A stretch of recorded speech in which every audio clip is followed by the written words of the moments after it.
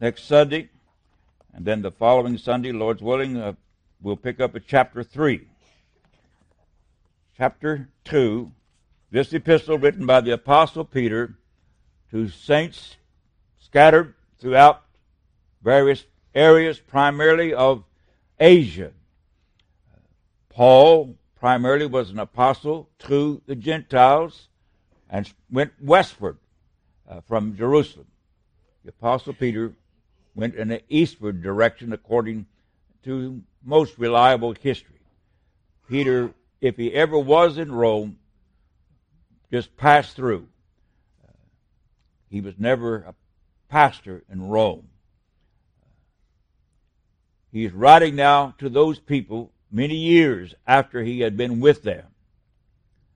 He writes this epistle back to them, and we are looking at this in the second chapter. We concluded last week in verse 9, the Lord knoweth how to deliver the godly out of temptations or troubles, problems, and to reserve the unjust unto day of judgment to be punished. As Brother David said, there is a day of judgment. The Lord warns that we should be prepared and be aware of coming judgment. He told us in the book of Matthew that judgment would come quickly, as it was in the days of Noah, when people were unexpecting it, unprepared. Only Noah and his family, who were in the ark that God had given to them, prepared for them, only they were saved out of the whole world that perished. So the Lord is a God of severe judgment.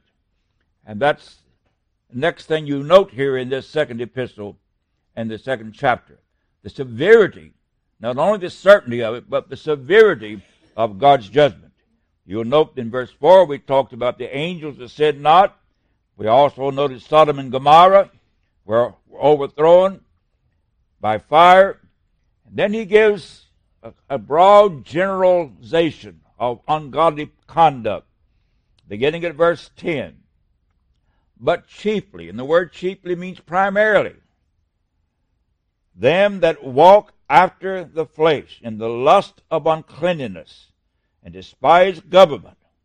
Presumptuous are they, self-willed, and they are not afraid to speak evil of dignities. Now, the reason why it is such a terrible sin for people to be rebellious toward government, and I'm talking about good government that's established by God, of course. It is established by God. It is because of that very reason. It is established by God. Paul, Peter both, all the early New Testament church was living in the Roman Empire, which was a very cruel, harsh government. Many things were wrong with that government. But yet, Paul will tell you that we are to obey the ordinances of man. Peter will tell you the same thing. Now, there are indeed reasons why at times that we are disobedient or we violate those laws. When the government tries to impose an unholy or an ungodly law, if the government were to tell us that we had to commit murder to kill our babies, for instance, you have that back in the book of Exodus when Pharaoh told the midwives, the Jewish midwives, that they were to kill all the firstborn babies. They didn't do that because it was murder. Abortion is murder. And if there were requirements in any way forced upon us whereby that we were expected to commit murder by killing our children, then that would be wrong. Or any kind of murder would be wrong. It is also that the Bible sets forth a biblical marriage relationship. A man and a woman. Biological man and a biological woman. It's a shame I have to say that in this day and age. I guess I also need to inform our government officials because I'm told and observed that when in one of the Senate hearings, when one of the government officials was asked to give a definition of what a woman is, he could not do it, or she could not do it. I forgot exactly which one it was, but seems like that 5-year-old, 6-year-old children would know that there is a difference between a male and a female. Well, I'm not going to tarry on that, but I'm just pointing out that governments are to be obeyed, government laws are to be obeyed, and those who are rebellious are rebelling against God, unless there is a God-sanctioned, God-given, God-approved reason for doing that. For instance, if our government said we couldn't meet as a church, or they tried to shut down what we preach and believe, then we would have reason to disobey the government. But we do that, as Peter and John said, we must obey God first, and then the government.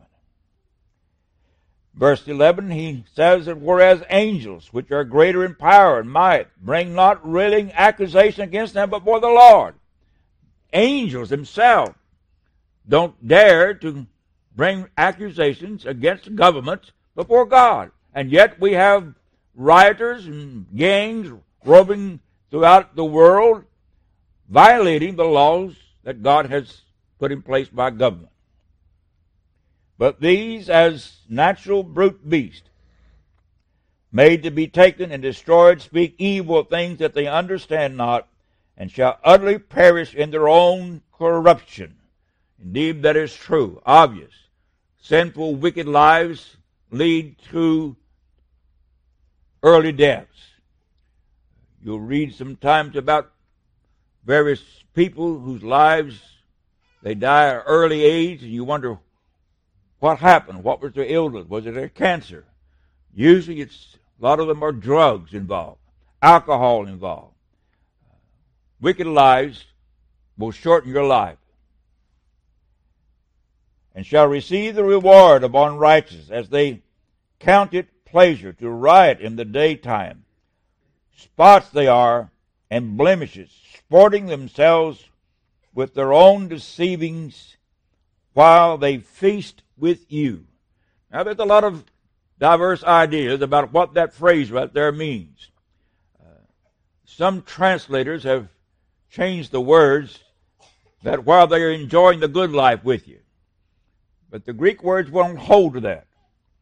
The Greek words is while they are feasting with you, which will tell you that importance of, first of all, that we are be mindful that everyone who professes to be a Christian, everyone who wants to get baptized, as Brother David read about John the Baptist when those Pharisees and Sadducees came and they wanted to join the crowd because that's what everybody was doing. That was the thing to do. Get baptized by John the Baptist. And so there were a lot wanting to do that. John, with spiritual discernment, knew that there were false professors. And who have warned you to flee the wrath to come? Bring forth fruit, first of all, evidence. Well, that's a good pattern to go by. And so there are people even today, in all times, that want to join the religious order. Various religious orders take people in with very few requirements.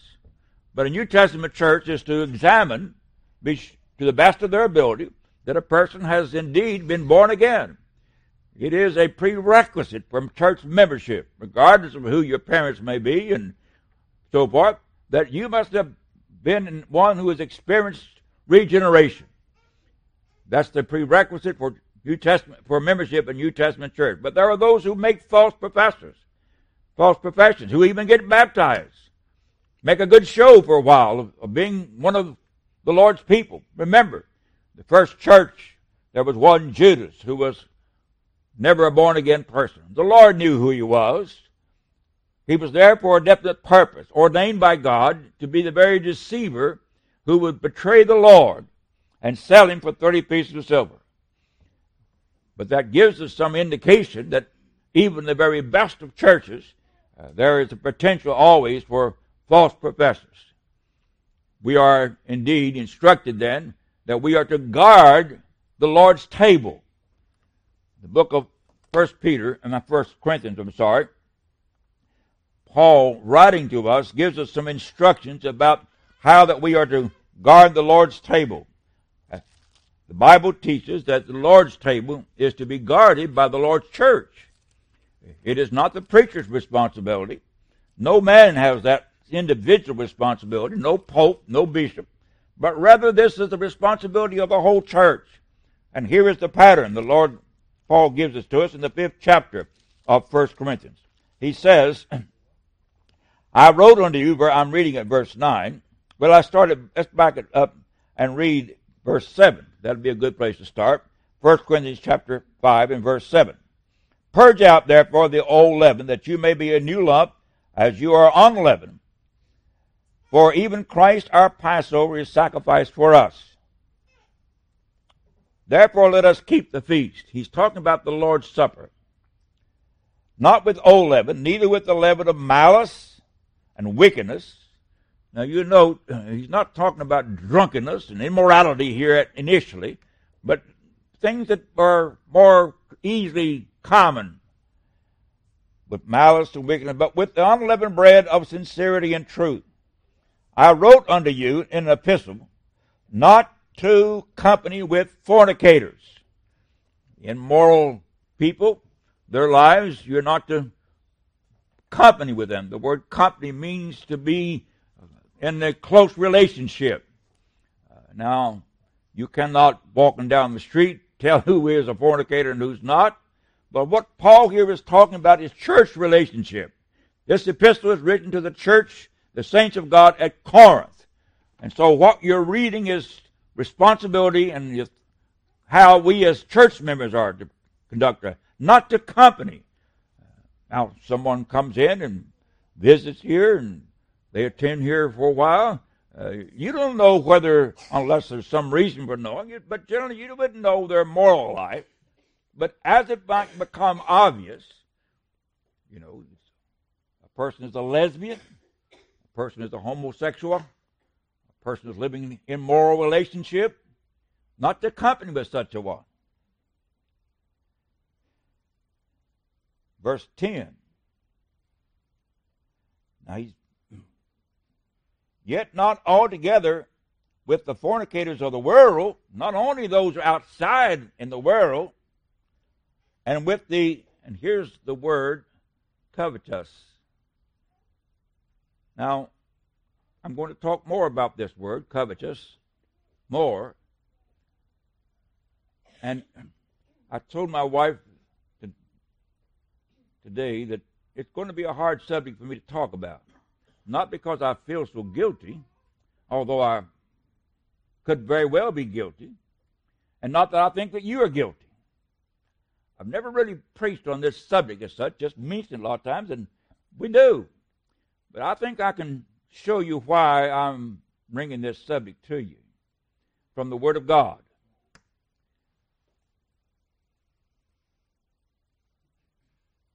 Not with the covetous or extortioners, or with idolaters, for then you must needs go out of the world. You cannot totally avoid some contact with these kind of people, whether you want to or not. Your work, people who live next door to you, or your community, your own family members maybe. You can be careful of your relationship with them. You certainly should not marry one of these kind of people. But what I want you to note here particularly as we start this subject this morning, I want you to note the context in which the word covetous is mentioned. The context. Amongst those who are extortioners, fornicators, idolaters. That word is mentioned among those sins. Now verse 11. But now I've written unto you not to keep company, if any man that is called a brother or sister, person that professes to be a child of God, church member, preacher, makes no difference. A brother be a fornicator or covetous. There that word is again. And note the context. Or an idolater, or a riler, that's a fighter, or a drunkard, or an extortioner. Now note this line, with such a one know not to eat. Now, he's not talking about sitting down at McDonald's and having a hamburger, or he's not talking about you're sitting at a restaurant somewhere, that, or even maybe in your own home. Now, there will be reasons why you need to be careful who you might have into your home, but that's not the relationship he's talking. This is talking about the Lord's church and the Lord's Supper. For what have I to do to judge them also that are without? Do not ye judge them that are within. Now, I hear oftentimes when you get talking about church discipline or godly living, people say, well, we ought not judge people. Well, you do every day. You do every day. In maybe an unconscious way. But it is simply a matter of good discernment. I imagine all of you got a bank account somewhere or another, some bank. I imagine you'd be very careful where you put your savings and put your money. There's some people, this last week have lost a lot of money because they were reckless in where they put their money, and they put money in a bank out in California that was not a good place, although others were telling them about it. It's good, it's good, it's good, but it wasn't government-insured investment, and a lot of people lost a lot of money. Well, that wasn't a wise investment, and there are people who make discernments, wise investments. So you make a judgment. The Lord said we are to judge people by their fruit. The Lord said that. I cannot judge whether you sitting here today are all believers. I hope you are. You've said you are. And I'll tell you that I am a believer. Been born again, I believe, by the Holy Spirit of God. But most certainly there are preachers who are deceivers, false preachers, false teachers. With such a one know not to eat. For what have I to do? To judge them that are without. Do you not judge them that are within? For them that are without God judgeth. Now rest assuredly, they're not going to escape the judgment of God. Therefore put away from among yourselves that wicked person. Now that's sufficient for the subject there today. I could go on and talk more about the Lord's Supper, the prerequisites and requirements to take the Lord's Supper. I hope that we here are individually, personally ready to observe the Lord's Supper when we observe it in April. Now back to 2 Peter chapter 2. Verse 14. 2 Peter chapter 2 and verse 14. Having eyes full of adultery. Now, that brings up a very unpleasant subject. Eyes full of adultery. We need to be mindful that there is set forth in the New Testament that adultery can be committed inwardly, secretly. People are guilty of committing adultery by lusting in an evil way for another person's body. Eyes full of adultery. That is one of the reasons why we need to be very careful where we go and who we associate with. But it is also very important why that we should dress in a modest way at all times. I hate to bring up the terrible subject of what's going to be going on during this spring break down at all the beaches. I've seen it as an eyewitness from afar because I used to live in Daytona Beach, Florida. And you couldn't hardly avoid seeing people walking around in less clothing than probably what they sleep in, out on the streets publicly. Certainly, God's people need to be manifested that they are living the kind of lives and they are related to Jesus Christ as their Lord and Savior. Not only by their talk, but by their physical appearance. What know you not? Paul will tell you in the 6th chapter of 1 Corinthians that your bodies are a temple of the Holy Ghost. And to abuse your body or to display your body in an improper way, unsafe way, is a violation of the Word of God. A violation of the Word of God. You are not your own. You're bought with a price. You can read and hear all the time these people who want to show off their bodies and display their bodies. They're saying, I'm proud of my body. And that's what it's all about. And it's about attracting sinful lust. Well, I'm going to go on. I don't want to get on that subject. Eyes full of adultery that cannot cease from sin. They're obsessed. Depraved hearts are obsessed. You know it's TV and everything else today. You cannot hardly buy toothpaste without sexual advertisement coming to you. Beguiling unstable souls and heart they have exercised. Now note the next few words. With covetous practice, cursed children. Oh! Did you hear those words? Look at them. As hearts they have exercised with covetous practices, cursed children. Now note the next verse, please.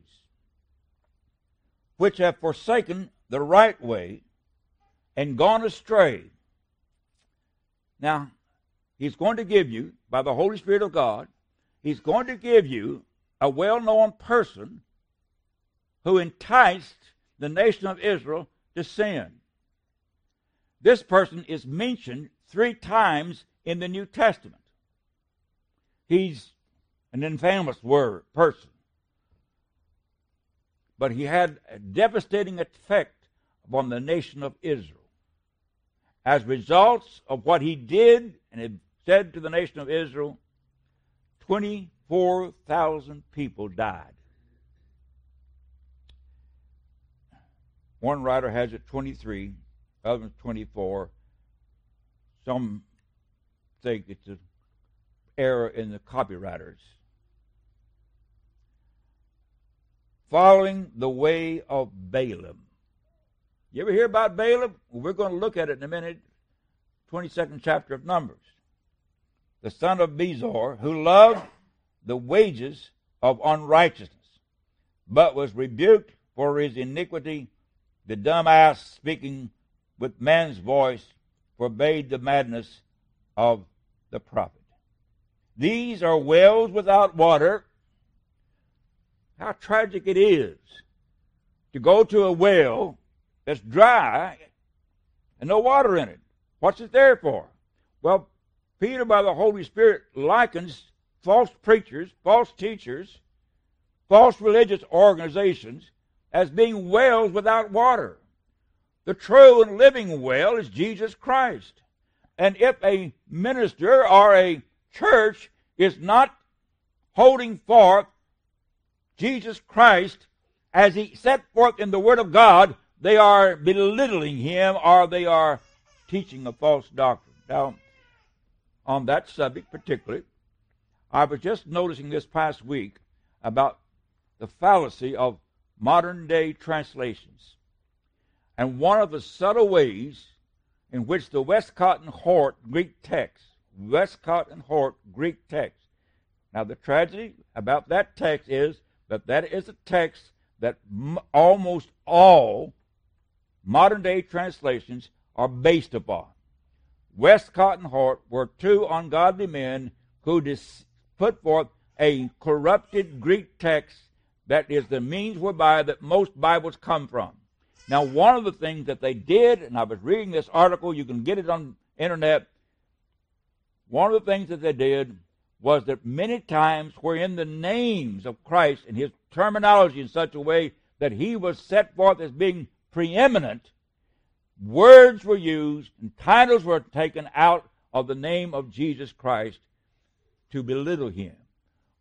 One of the occasions, and I don't exactly remember the verse of Scripture, the reference, but I'll give it to you quickly. I think it was 1 John chapter 1 and verse 7. But I may be wrong there, but it says, the text, well, let me just look at that for a moment, be sure I try to. 1 John chapter 1 and verse 7. It says, if we walk in the light as he is in the light, we have fellowship one with another, and the blood of Jesus Christ, his Son, cleanses us from all sin. Some of the translations, based upon the Greek text, Westcott and Hort, take out the word Christ here in this verse. Well, you say, well, that, what's the big deal about that? They got Jesus in there. Well, the Gnostics, who the book of 1 John was written primarily to make a rebuke, who are denying the deity of Jesus Christ as being the only begotten Son of God. They believe that Jesus was the natural person born by Mary and Joseph, having Joseph as his natural father, and that Christ was the divine person, that after Jesus was born, having a natural father, a natural mother, that sometime or another, probably at his baptism, that Christ came into Jesus, and he was there with him until they went to the cross. And then suddenly, Christ leaves him, and Jesus is the one that was buried. Now, that's Gnostic doctrine. And so the Westcott and Hort text, erroneously, without any justification, leave out the word Christ. And so a person who is not really, watching it closely, and I have not seen it because I don't use those translations, but they would miss Jesus Christ. His blood is what washes us from our sin. Well, we'll go on. 2 Peter chapter 2. Wells without water, clouds carried with the tempest, to whom the mist of darkness is reserved forever.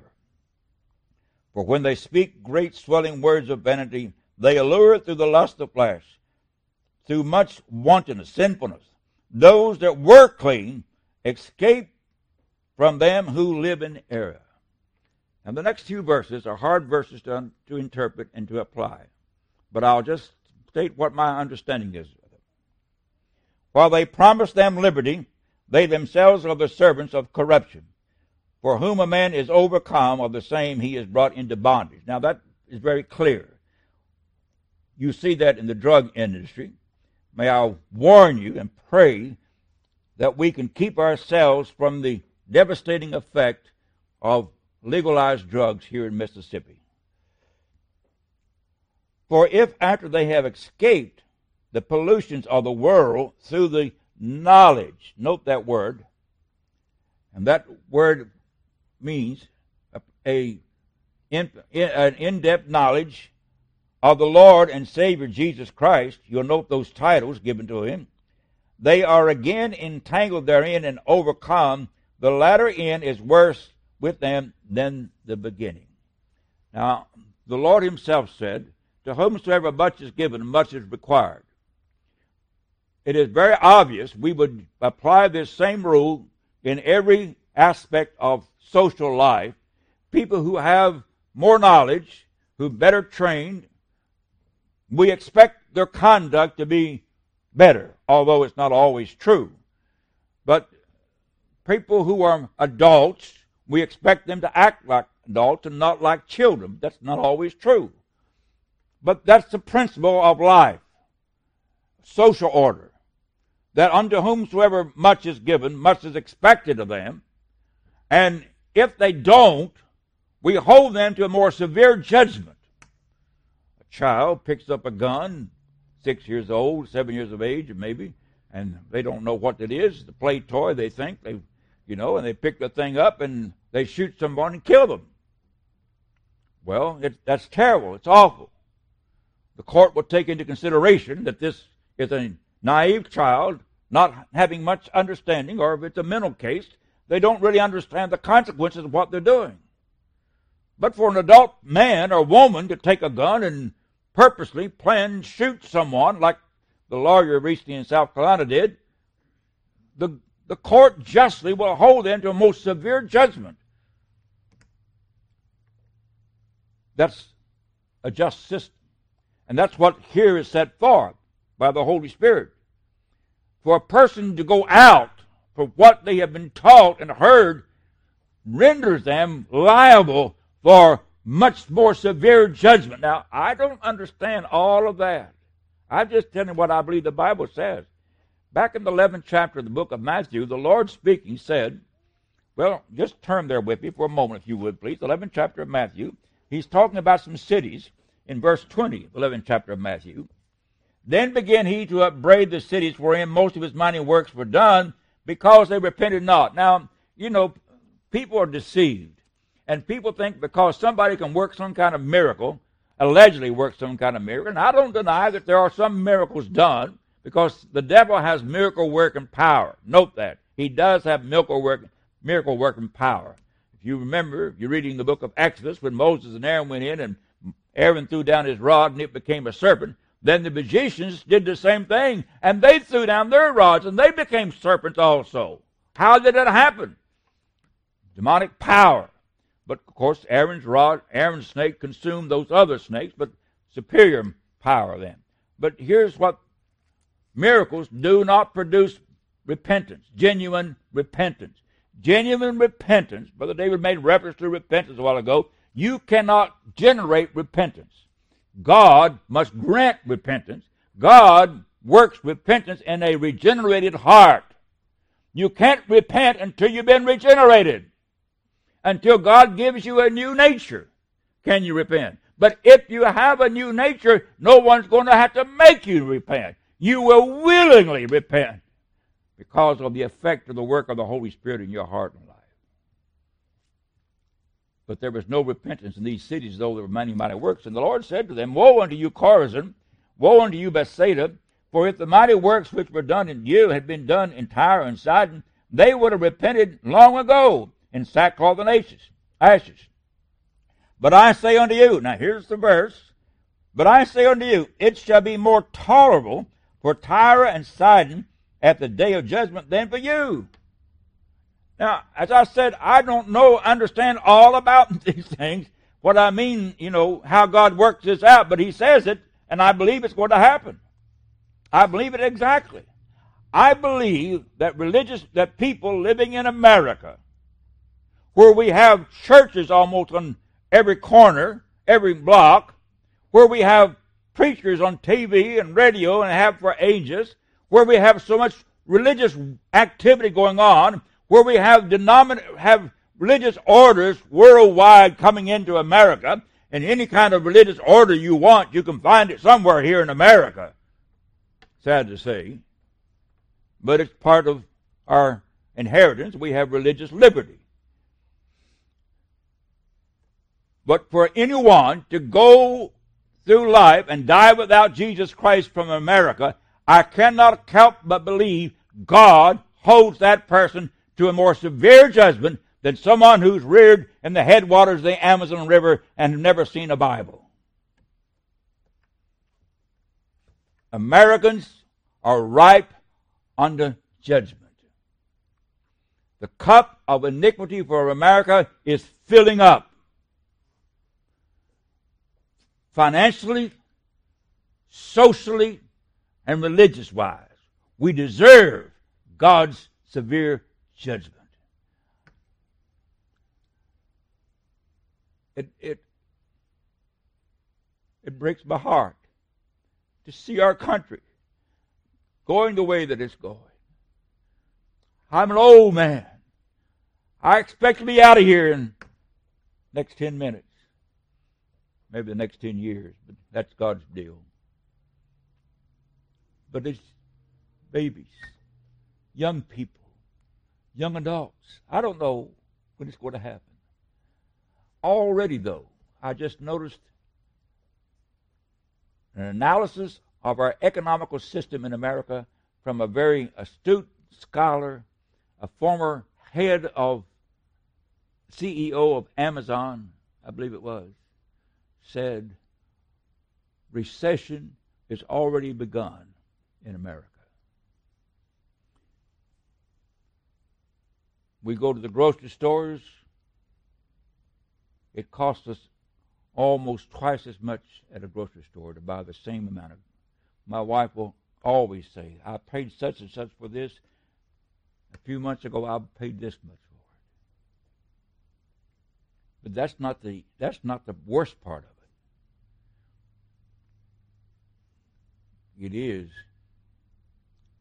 that our economical system for the government, for our country. Senator from West Virginia, I don't always agree with him, even though he's from my home state. But he's got enough brains, enough sense to realize, and he said this to Mr. Biden and to the Democrat Party, you cannot keep on spending and solve inflation. And that's what we're doing. Well, but America is really on the verge of terrible social, political, economical collapse. Only by God's mercy will we be spared. And I hope and pray it happens. But unto whomsoever much is given, much is required. Back to 2 Peter.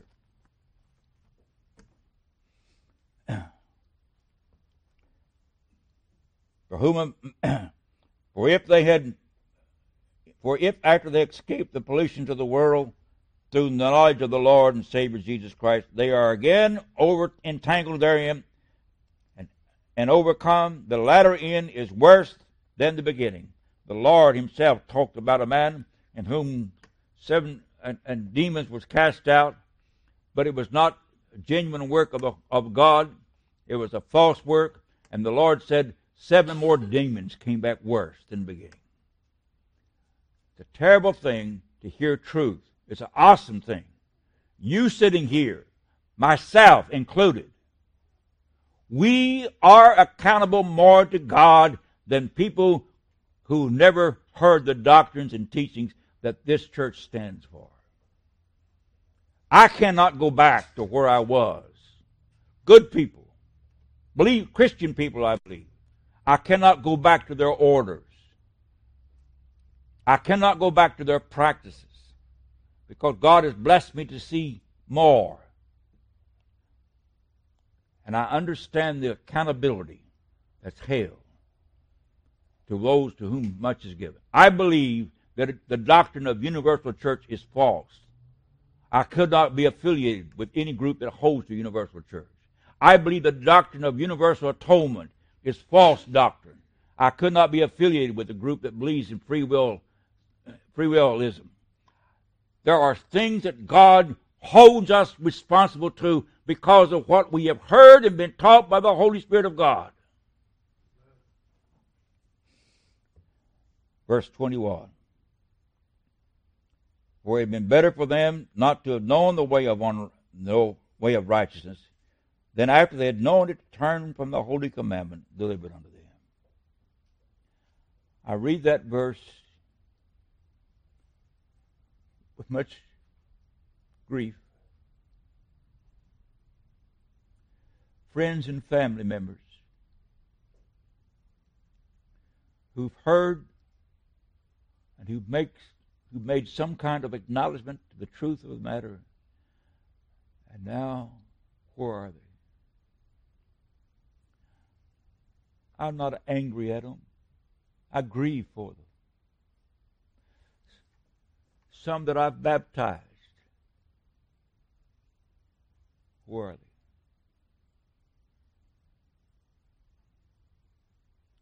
Close friends, where are they? And here is a sad verse. It's happened unto them according to the true proverb. The dog is turned to his own vomit again. God's people are never called dogs. And the sow that was washed to her wallowing in the mire. I pray God will keep all of us close to Him. Now, next few minutes then, I want to talk about this sin of covetousness. In the Numbers, the 22nd chapter, I'll have to tell the story to you to save some time here this morning. You'll read about a man by the name of Balaam.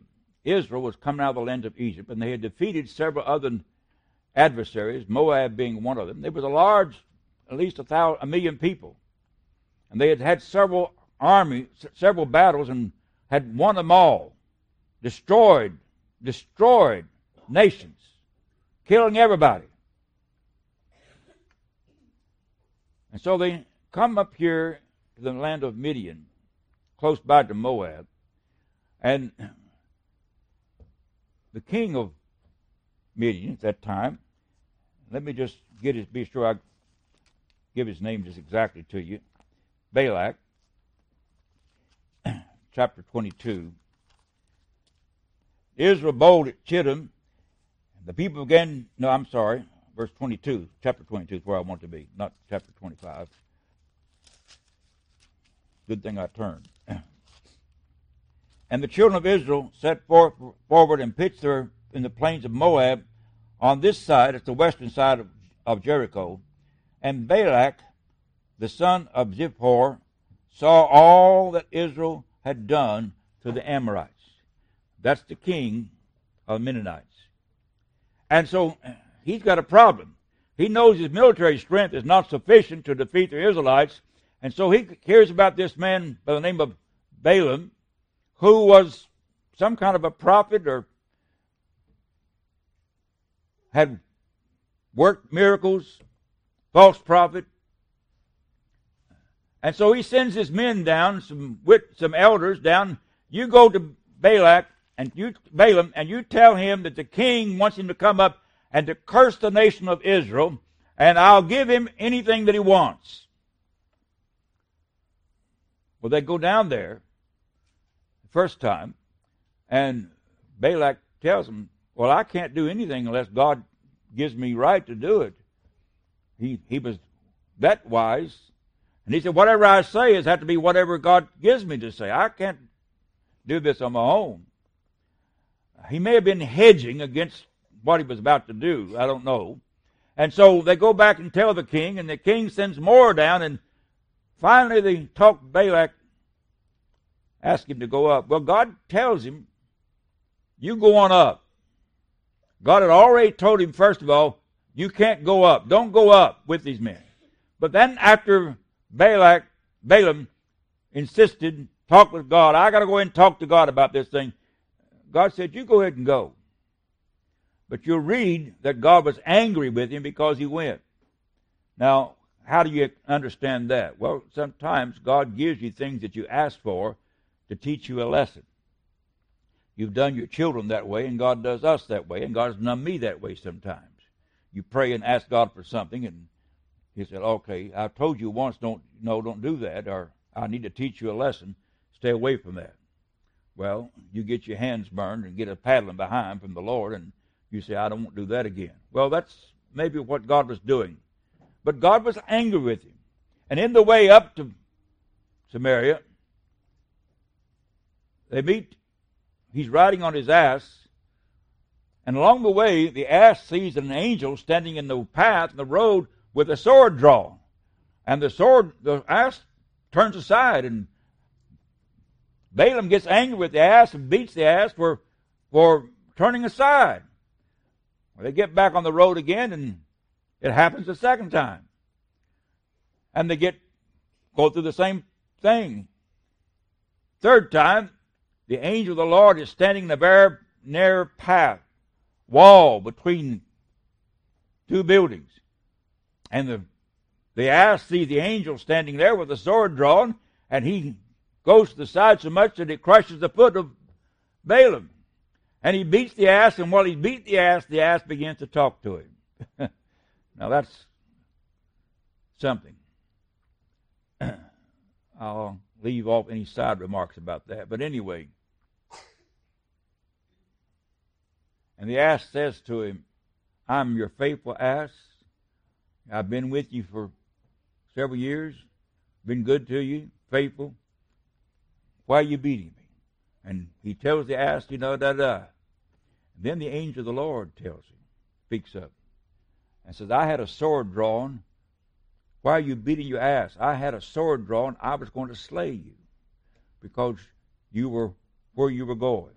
Well, make the long story short, he goes up finally, gets there with King Balak, and the king takes him out and shows him this great crowd of multitude of people, the Israelites, and says, I want you to curse them. And he says, I can't curse them unless God gives me right to curse them, unless God authorizes me to do it. And he said, well, I want you to go in, and they go through a ritual, and sacrifices are made, and so on and so forth, and nothing works. And when you come to the 25th chapter of Numbers, Balaam goes back home. Balak, the king, goes his way. The king is mad and angry with Balaam. I offer to give you anything, and you won't curse him. But he did something. He gave some counsel to Balak, the king. You'll read in the 31st chapter of Numbers that Moses tells Israel what happened. They have killed, put to death, 23,000 people as results of what Balaam told Balak to do. What they did, they enticed the Israelite men to take wives of the Moabites, Midianites. And they began to sacrifice and to worship the pagan idols. Here's what Balaam did. Balaam said, you're not going to destroy them, whom God has blessed. But here's what you can do, and I'm just paraphrasing. You can get God's judgment to come upon them by getting them to do things that He has forbidden them to do. What was that? That was to lose their separation from the world. Now, why did Balaam do that? Why did he do that? Well, the Bible will tell you here in verse 31 of chapter 31 and verse 15 of Numbers, behold, these caused the children of Israel through the counsel of Balaam to commit trespass against the Lord in the matter of Peor, and there was a plague among the congregation of the Lord. That's what happened. Now, the 10th chapter of 1 Corinthians, reference is made to this. And Paul tells us something in the 10th chapter of 1 Corinthians. Paul will tell you in verse 13, and he lists in chapter 10, he tells about a lot of things happening to Israel. He says, all were baptized unto Moses in the cloud and the sea, but all did eat the same spiritual meat, and did all drink the same spiritual drink from the rock. But with many of them, God was not well pleased, for they were overthrown in the wilderness. Now, you know all about what happened. You have that record given to you in the Old Testament. It's important for us to read it and to understand what happened, and this is the reason why. The 13th verse of this chapter, 1 Corinthians chapter 13. Well, let me read verse 11. Now all these things happened unto them for examples, to learn. And they are written for our admonition, upon whom the ends of the world are come. Hey, we're talking about people in the Christians of the 20th century, 21st century, 2023. Ends of the world. If the world goes on for another billion years, it's for them. This is never outdated. 1 Corinthians chapter 10 and verse 11, all things happen for examples. They are written for our admonition, upon whom the ends of the world are come. Wherefore let him that thinketh he standeth take heed lest he fall. written for warning. Now, Peter here talks about Balaam. And he says, who have forsaken the right way and gone astray, following the way of Balaam. Balaam is mentioned over in the book of Jude, 11th verse. The book of Peter, the book of 2 Peter and the book of Jude almost are parallels. In verse 11, woe unto them, for they have gone the way of Cain, and ran greedily after the error of Balaam for reward. Now note what it is. The error of Balaam for reward. Oh, what reward? Reward that the king promised him. He got paid off. That's the way of wages of unrighteousness. He compromised in order to get a reward. The world wants to destroy the Lord's churches. The devil wants to destroy your witness and your testimony. The devil would like to take away from you your salvation. He can't do that. But what he can do, if the salt should lose its Savior, it's good for nothing but to be cast out and trodden underfoot of men. Your testimony, your godly witness, can be so damaged by sin and the devil that you lose your fellowship with the Lord, and not only your fellowship with the Lord, but your witness to the world that you live in. When you say, well, I don't care about that, well, then you're not a child of God. If you don't care about your witness, your testimony, your fellowship with the Lord, you're not a child of God. I'm married to a woman that I love very much. We've been married 63 years. I'm very careful, and have been all of my married life, how I conduct myself away from home. I don't want anybody to ever think that I'm unfaithful to my wife. I have made it a policy all through my married life to try and always be nowhere where there's not another person, where there's other women around. That's because I love that woman. I guard my witness and my testimony. If you love the Lord Jesus Christ, you love your testimony and your witness, not in order to merit your salvation, but you want people to know assuredly that you are a child of God. That's what baptism is the initial step about. I die out to the old world, and I've come alive to a new life.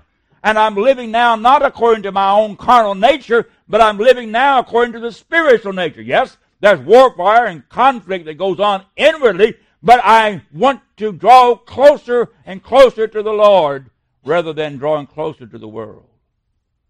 If that doesn't bother you, you've got a spiritual problem. Being honest with you. I know what it's like to be out of fellowship with the Lord. More than I want to admit. I know that he that thinketh he standeth, take heed lest he also fall. Now, what is the sin of Balaam? It is covetousness. Covetousness. Covetousness. Now, the Lord warns you about it. Warns us about it. Now, what is it? Well, the Ten Commandments says, thou shalt not covet thy neighbor's wife, his ox, or his ass, or his house. What that is saying, thou shalt not covet anything that he has. Now, covetousness is a hard thing to regulate. It's like being ambitious. Nothing wrong with wanting to have a better lifestyle, make more money, provide for my family, better house, Nothing wrong with those things as long as it is within the framework of submission to the Lord. But if your ambition takes domination over your fellowship with the Lord and your Christian life, you've got a problem. I've got a problem. If I allow my ambition to dictate my lifestyle, and I put the Lord secondary in my life, I've got a problem with covetousness. It's called idolatry also. Because the God of my life has suddenly become something else. A car, a house, a woman or man, it becomes something else. That's not the God of my life. I mean, that's not to be the God of my life. We have violated the first commandment. Fact of the matter is, I was reading, one author was talking about this subject and pointed out, and I was not so much aware of this, but how that covetousness leads to other sins. I'm covetous. It may be immorality. It may be lying, murder, dishonesty, various things that are brought in, motivated by a covetous heart. That's serious. God makes it to be serious. In all thy ways acknowledge the Lord, Proverbs says. And the Lord said, seek ye first the kingdom of God and his righteousness. That's what the Lord says. In other words, the main thing of my heart is to be the Lord first. My life, everything that I do is surrendered to the Lord first. My family, yes, but my Lord first. My job, yes, but the Lord first. Or else I'm out of order, priority-wise.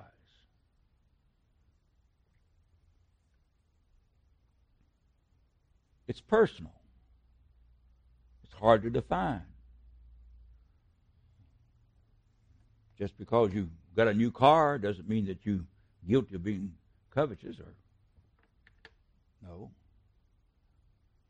Just because you buy a new house, got to take a better job. No, that's not it. To be covetous is right as long as it is proper. And you say, what do you mean? Well, the Bible, Paul says, covet the best gift.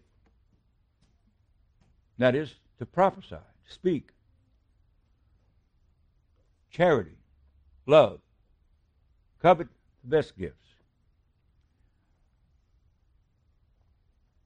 There are things that God puts in our life at times, allows to come into our life, to put a trial before us, to examine yourself by.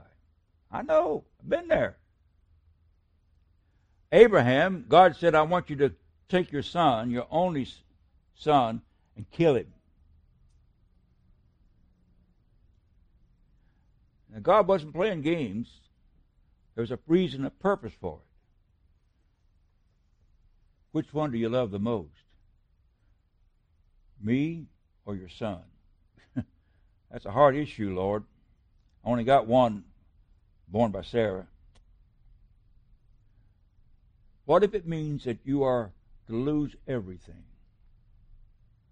There are people who are having to give up their jobs because of their love for the Lord and their desire to be faithful to the Word of God.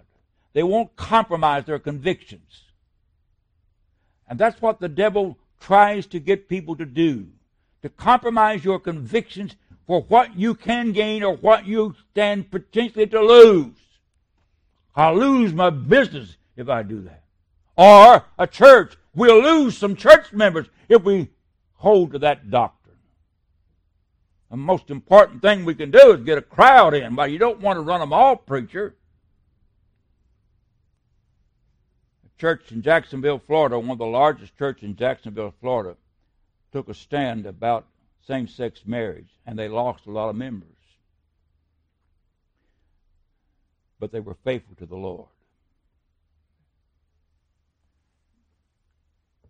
You see, the reason why this is hard to deal with is because it's hard to define what is and what ain't.